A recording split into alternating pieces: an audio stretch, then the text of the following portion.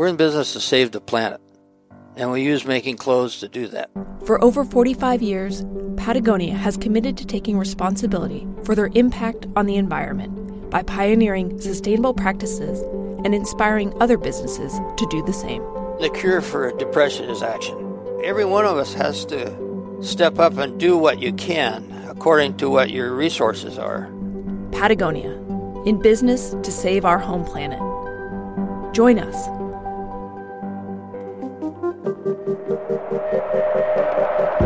You're listening to The Dirtbag Diaries, a production of Duct Tape Then Beer, with additional support from Kuat Racks, Because You Love Your Bike, and Kicking Horse Coffee. Wake up and kick ass.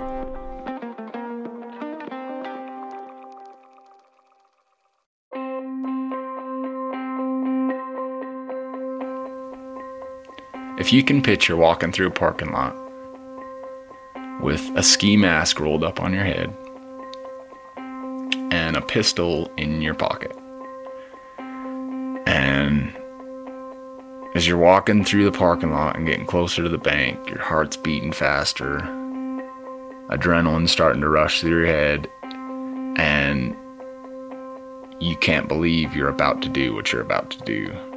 This is Roland Thompson. And when you get to those doors and pull the ski mask down over your face and pull a loaded pistol out of your pocket and cock the hammer back, the adrenaline rush of that it's incredible. And I don't know that there's any adrenaline rush that's exactly like that. But when you're climbing a route that you've never done before, and it's a grade or two above what you're comfortable with, and you're a few feet above that bolt, and you can see the next bolt, but you got a few moves to go, and you've got a dynamic move coming up, that adrenaline it's definitely the same intensity, but it's cleaner. I don't know, you want to talk about robbing a bank, it's just intense. It's this crazy intense feeling that's also like, it's got a very tangible dirtiness to it, because like you're basically saying, I'm going to risk my life for whatever they have in the till at the time. It's pretty dirty. Typically, we tell stories about climbing, skiing, outdoor adventure, etc. But from time to time, a member of our outdoor community has a story, not about a crumbling desert tower or a far-flung place, but about a moment or situation that most of us could only imagine or relate to in what we've seen in an over-the-top Hollywood film. And the reality of it is so much more fascinating that we have to share this story. Not all of us started climbing in college or learned to ski as little kids. Some of us found our passions by very circuitous routes. I'm going to go out on a limb here, it's a pretty sturdy one, and guess that Roland's path to becoming a climber and snowboarder might be unique in this world. Today, our producer Jen Altschul brings you 081. I'm not going to say too much, other than if you haven't figured it out by now, today's episode contains adult topics, might not be the best episode for little kids. I'm Fitz Cahal, and you're listening to The Dirtbag Diaries.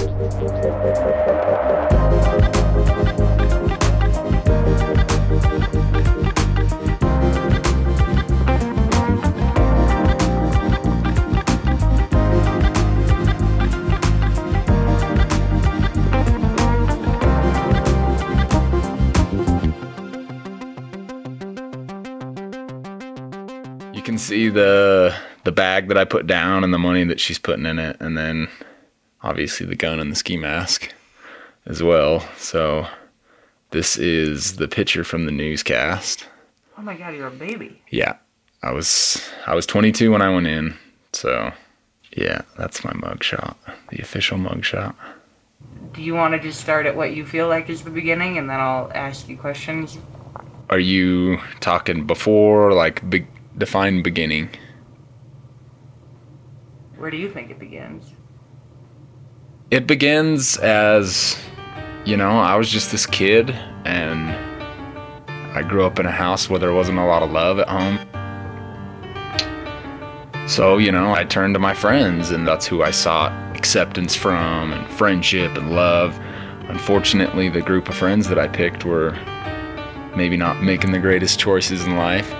At a young age, I started smoking cigarettes and smoking pot and breaking into cars and shoplifting. And I found my little niche with them by being a little bit more daring and wild than they were, and I just felt like that gave me a little bit of status.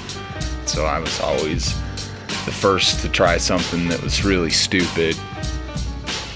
I don't know, it just kind of spiraled from there. I continued to experiment with drugs and get into harder drugs, and got kicked out of high school for fighting. So from there, I ended up getting a construction job, and there I was. I think I was 15, and I was working construction, and just kind of destined to be a loser, I guess. For a few years, Roland continued to make the same life decisions. Just working meant that he had money for drugs and booze. But gradually, he started to turn his life around. He quit smoking pot all the time, just did his job, and kept a low profile. And then I got hurt at work and hurt my back, lifting a big piece of concrete, and my doctor prescribed me a bunch of pain pills. And then the girl he had just started dating was hit and killed by a drunk driver. And I'm not saying that I was looking for an excuse to just let myself go, but I sure took the opportunity when it came up.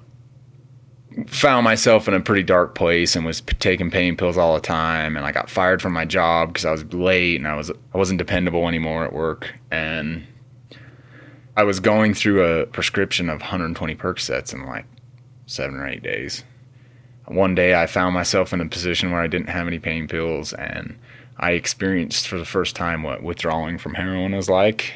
And it's like, imagine the worst flu, the worst sickness you've ever had. You're hot, you're sweating, then you're cold, and you're shaking, and your skin's crawling, and you're throwing up.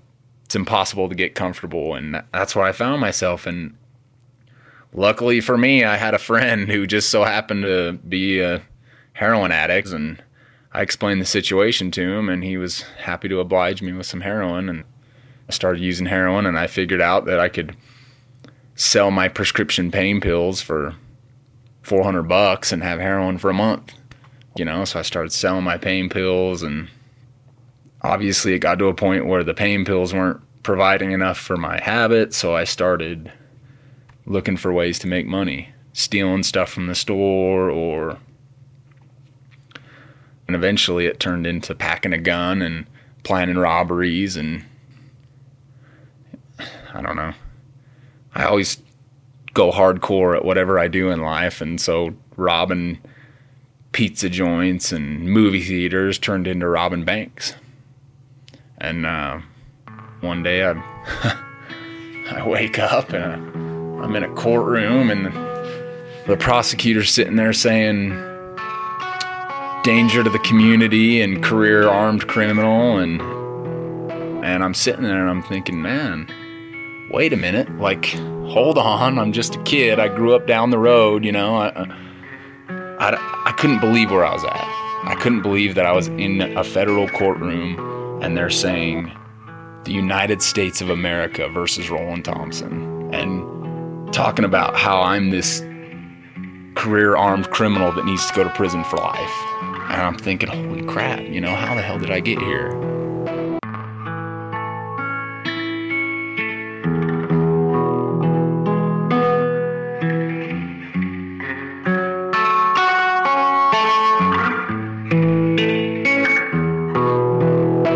How many banks did you rob?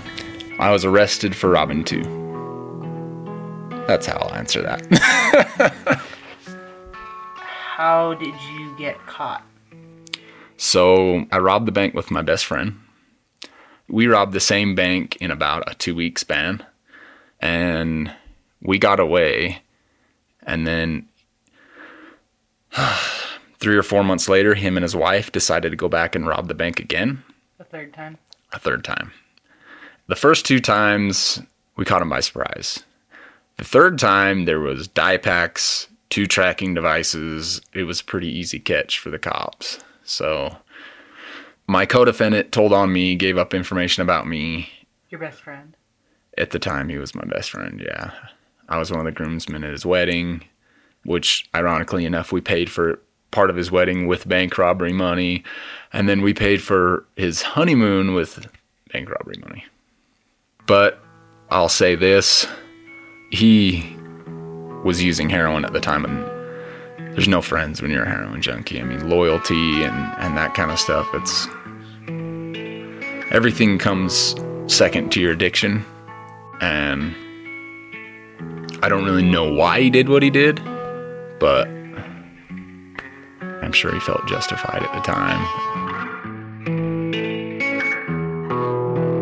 Ironically enough, I was already locked up for separate charges, and one day they told me to get ready for court, and when I got out to the booking area to go to court, there was 2 U.S. Marshals there, and I knew I was in trouble. Roland pled guilty to robbing 2 banks, one with a firearm, and was sentenced to 15 years in prison. When he was caught, he was already serving a 4-year sentence in Draper State Prison for aggravated robbery.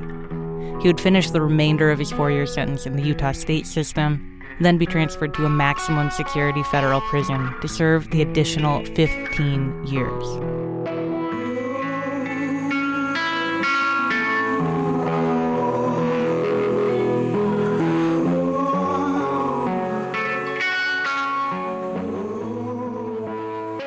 As you can imagine, I was pretty upset that I was in prison for as long as I was. I felt like my friend betrayed me. I was in a bad place. I was angry. I was getting in fights. The administration put a guy in my cell, and I found out he was a snitch, you know. He told on someone, and so I beat him up. I was 100% vested in the prison culture. Like, you don't help the cops. If someone disrespects you,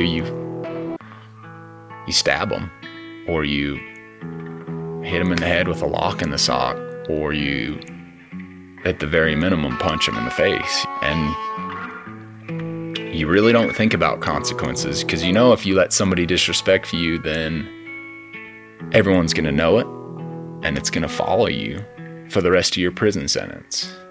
And in prison, like, all you have is your respect. I was still searching for acceptance from people, and I didn't like being lonely, and those were things that I carried from my childhood, and so I sought to what I sought while I was in prison. And in prison, the more violent or the more high profile your case is, the more respect you get. And my case was all over the news, and so people knew me right out the gate.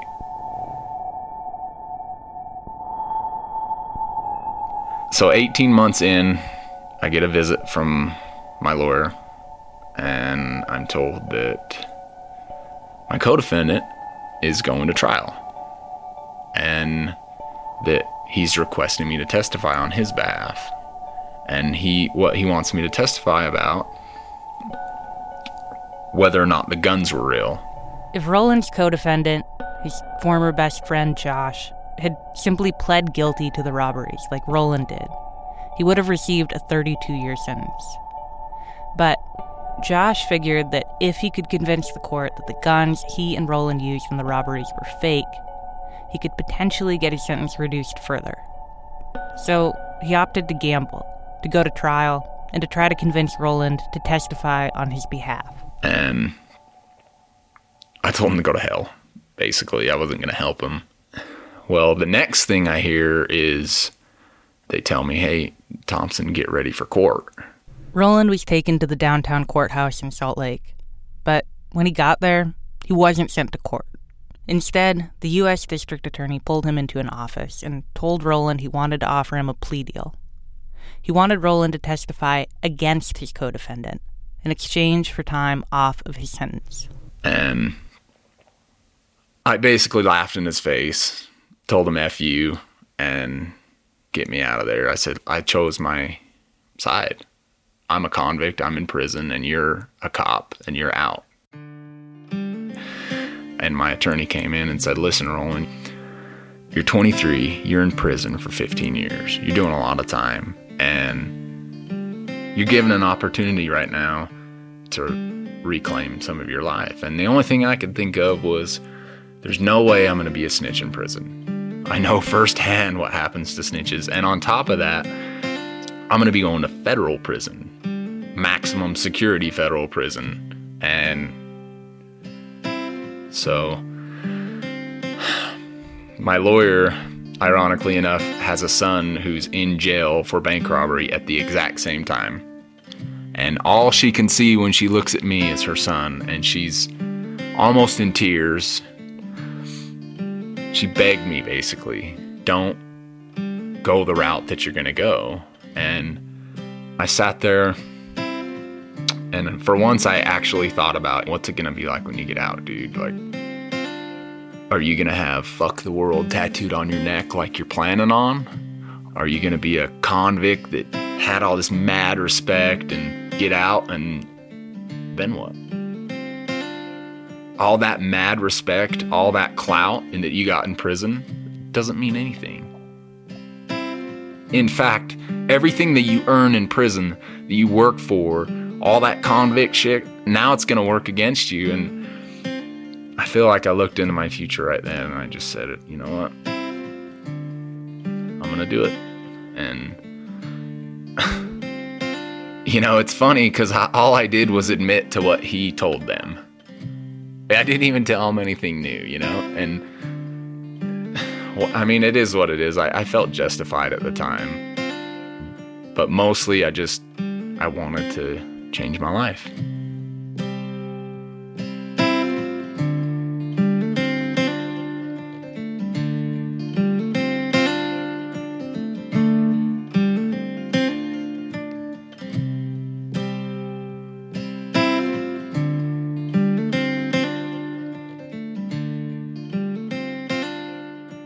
By testifying against Josh, Roland's sentence for all of his crimes was reduced to 10 years total.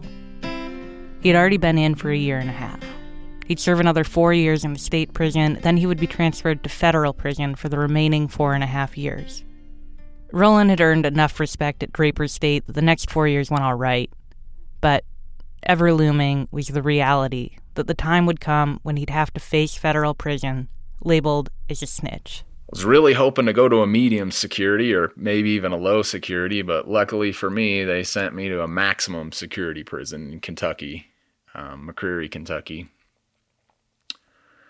And the first thing, you get into prison and you get to intake, and you go inside this little office with one of the officers there, and he says, "Hey, you know, is there any reason why you shouldn't be out in general population?" And I'm thinking, yeah, there's a reason, but I don't want to go to the hole. And I don't know. I just went for it. I didn't tell him. I went out into general population, and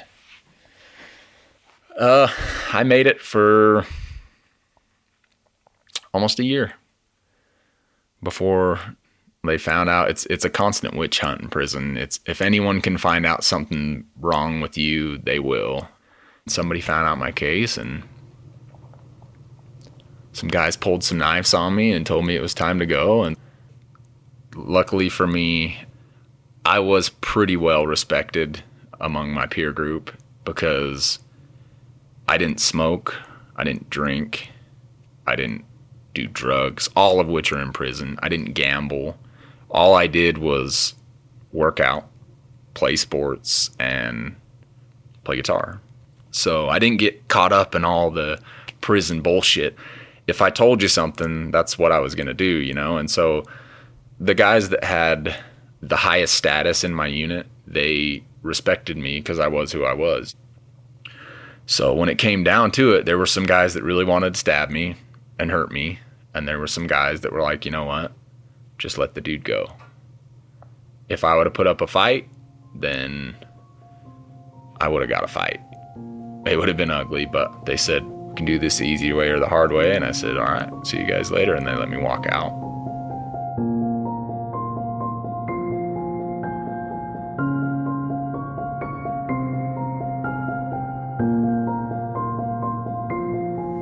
put me in protective custody, and I was in the hole for like 110 days. And here I am laying on my bunk in a room that's 8 by 10. It's got a shower and a toilet, and you just don't get out. And I'm thinking, this is my life. They're going to send me to another maximum security prison, and I'm going to have to decide whether or not I want to go out on the yard. And if I do go out into general population, they might stab me, they might kill me, they might beat me up, or I go to the hole. And I go to another prison, and I go to the hole, and it's just this vicious cycle. And I got 4 years of this left, and it was really, I don't want to say that I lost my mind, but I was right there on the edge.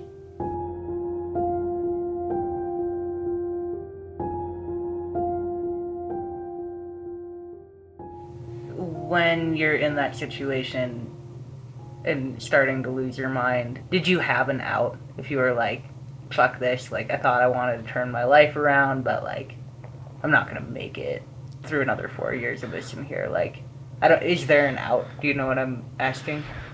I do. So when I was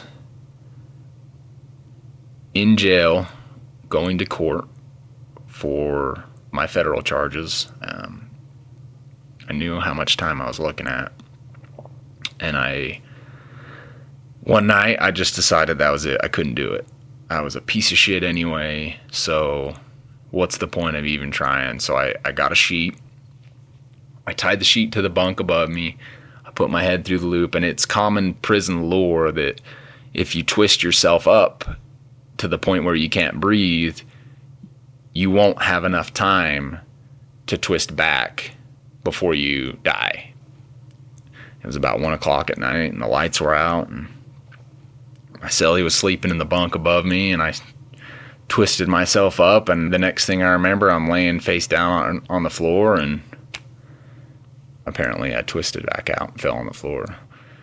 That was the one time that I actually made an attempt to make it all stop.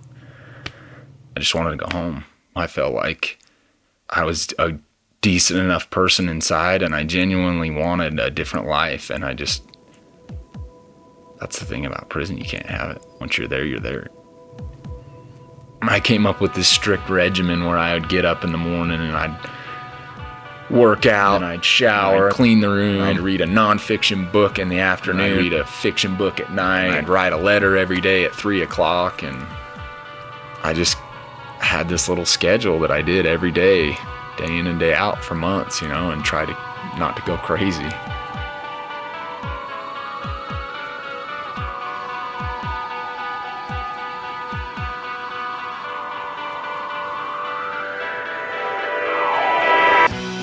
After nearly 6 months in solitary confinement, Roland was transferred to a medium security prison and allowed back into general population. So I get transferred from a high security prison to a medium security prison. And instead of going through what I just went through at the max, I decided that I was going to control my destiny. So the first day, the first hour that I get to this new prison, I go and talk to the guy who's in charge of all the white guys, all the inmates. He told the guy about his case, told him if there was going to be a problem, he wanted to deal with it then.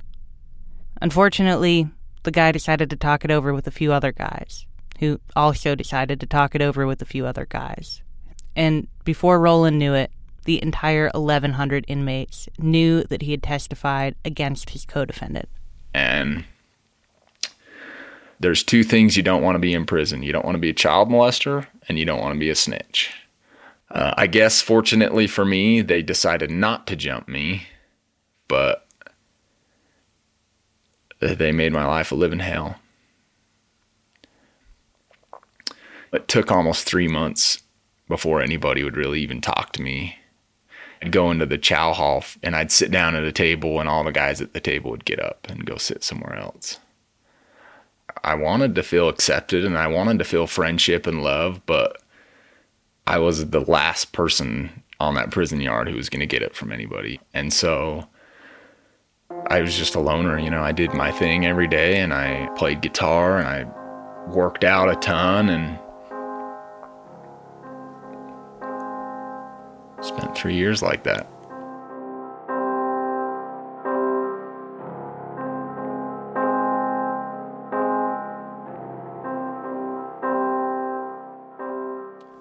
I'll never forget it. They knock on the door and tell me, "Hey, Thompson, it's time to go." It was 8 a.m. on Thursday, April 9th, 2015. For the first time in almost a decade, I put on a normal pair of pants and a normal pair of shoes and a belt. And the cop gives me a ride to Bluegrass Airport in Kentucky, and he pulls up, puts the car in park, and he's like, "All right, man." I'm sitting in the back looking around like, "All right." And he's like, "We're here." I'm like, "Okay." He's like, "No, dude, get out. It's time to go." And I was terrified, and I was uncontrollably happy. I can't explain the feeling. And so I get out and I go into the airport, and my cousin who lives in Kentucky is there to meet me, and he buys me breakfast, and we're sitting there talking, and he's like, "Man, you made it." And I was like, "Holy shit, dude, I made it." I can honestly say that I've never once thought of going back to that life. That whole robbing banks, drug addict life.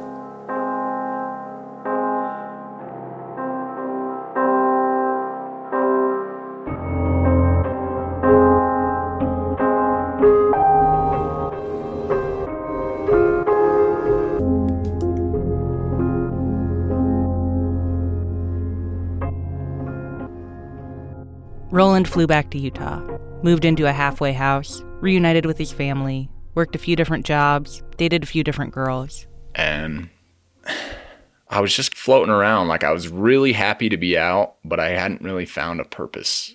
And I met somebody who, they said, "Hey, let's go snowboarding." And I'm like, "Man, I haven't been for years." And they're like, "Well, let's go anyway." And it was an icy night, and I strapped in and made a couple turns and caught my toe edge and landed right on my face and rolled over and went, "This is badass. I'm snowboarding." And went and bought a season pass, bought a new snowboard, met these group of guys that were just really good dudes, and I was riding with them all the time. And it's funny because I was terrified to tell anybody about my past. Most of these guys are computer programmers. One of them manages an oil rig. They're fairly responsible, successful people, and I was thinking, man, there's no way in hell they're going to want to hang out with me if they find out I'm a convicted bank robber. So I rode with them for probably 3 or 4 months, and then one day I just decided, you know what, I'm going to tell them. As I told people, it was the completely opposite reaction. Everyone was like, "You could never convince me that you're a bad person." Everyone totally accepted me, and I was completely shocked.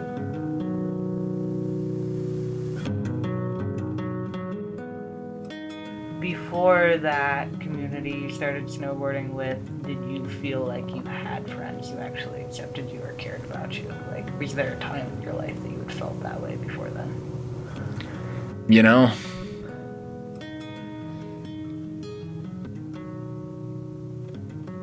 I mean, I always felt like my friends didn't want me around. I was younger than them.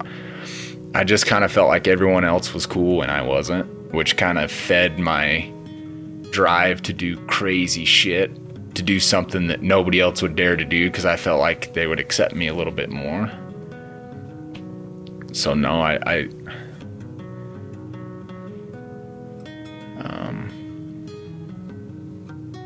not really.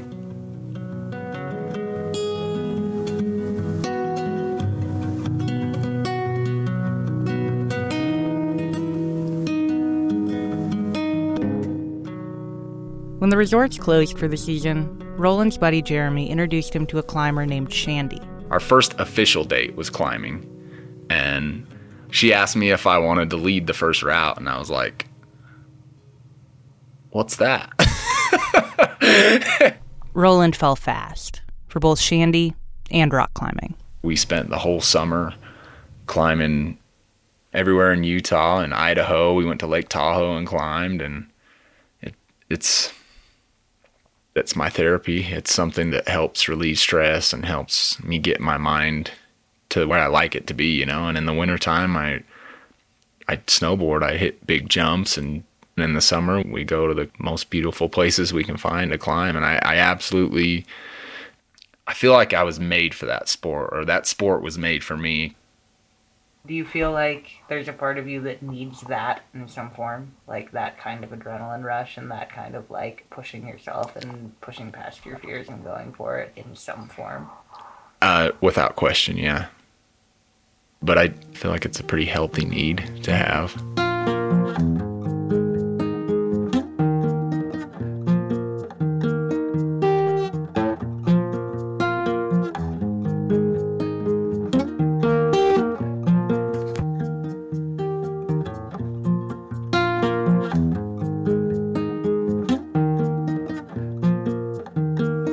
Anybody from Utah who goes to the federal system, the last 3 digits of their prison number is 081.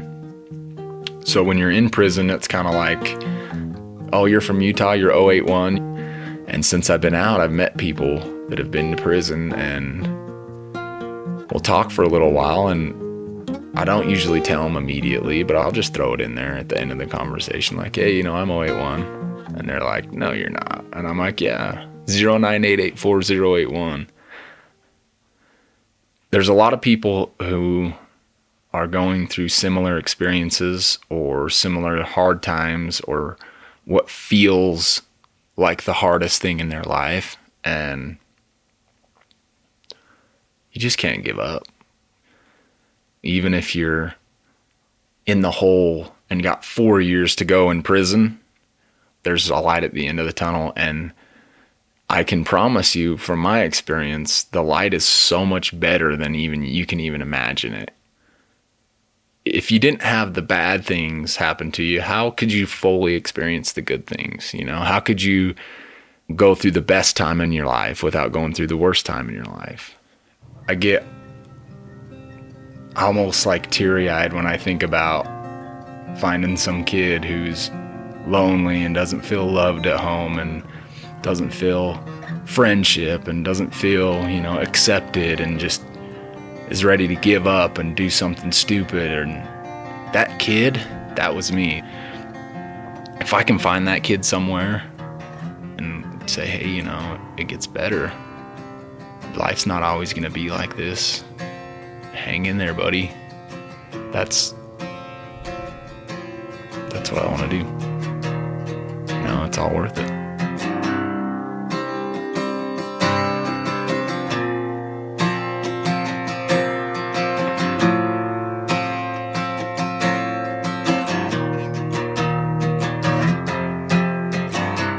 The Diaries is made possible by the good people at Patagonia, who have launched an online used Patagonia clothing store. That's pretty cool. Here's how it works. Buy a new or used piece of Patagonia gear, wear it, love it, repair it, and when you're done with it, if it's still got some life in it, you can trade it in at any Patagonia store for credit towards the next piece of gear. Learn more at wornwear.com. Additional support comes from Kuat Racks, makers of a better bike rack. Check out their lineup at kuatracks.com. And support for the show also comes from our newest sponsor, Vossen Brewing, who will officially open the doors of their Richmond tap room tomorrow, July 29th. If you're in Richmond, Virginia, stop by and give them a warm welcome. Congratulations, guys. Otherwise, drop by VossenBrewing.com. You also make the Dirtbag Diaries possible. We really appreciate your support, whether that's in the form of an email or a donation. The donations help big time. It's how we built the sound recording studio that I'm currently in. Pretty incredible.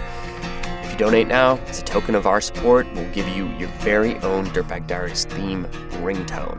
That's right. Thank you so much to everyone who's already donated. A huge thanks to Roland for sharing his story. These days, Roland is launching a public speaking career and working on a book about his experience. The title of his book and his website, IAM081. Visit IAM081, that's 081.com, for more information on upcoming events or how to contact Roland. Also, big thanks to Taylor Reese for helping us find this story. Music today from ADC Bicycle, Jason Tyler Burton, Kai Engel, Little Glass Men, MC Culla, and Roland Thompson. The tracks are courtesy of Free Music Archive. Jacob Bain and Neith Koto composed our theme song. You can find links to the artists at our website, dirtbagdiaries.com. This episode was produced by Jen Altschul and me, Fitz Cahal. Becca Cahal is our executive producer. You've been listening to the Dirtbag Diaries. Thanks for tuning in.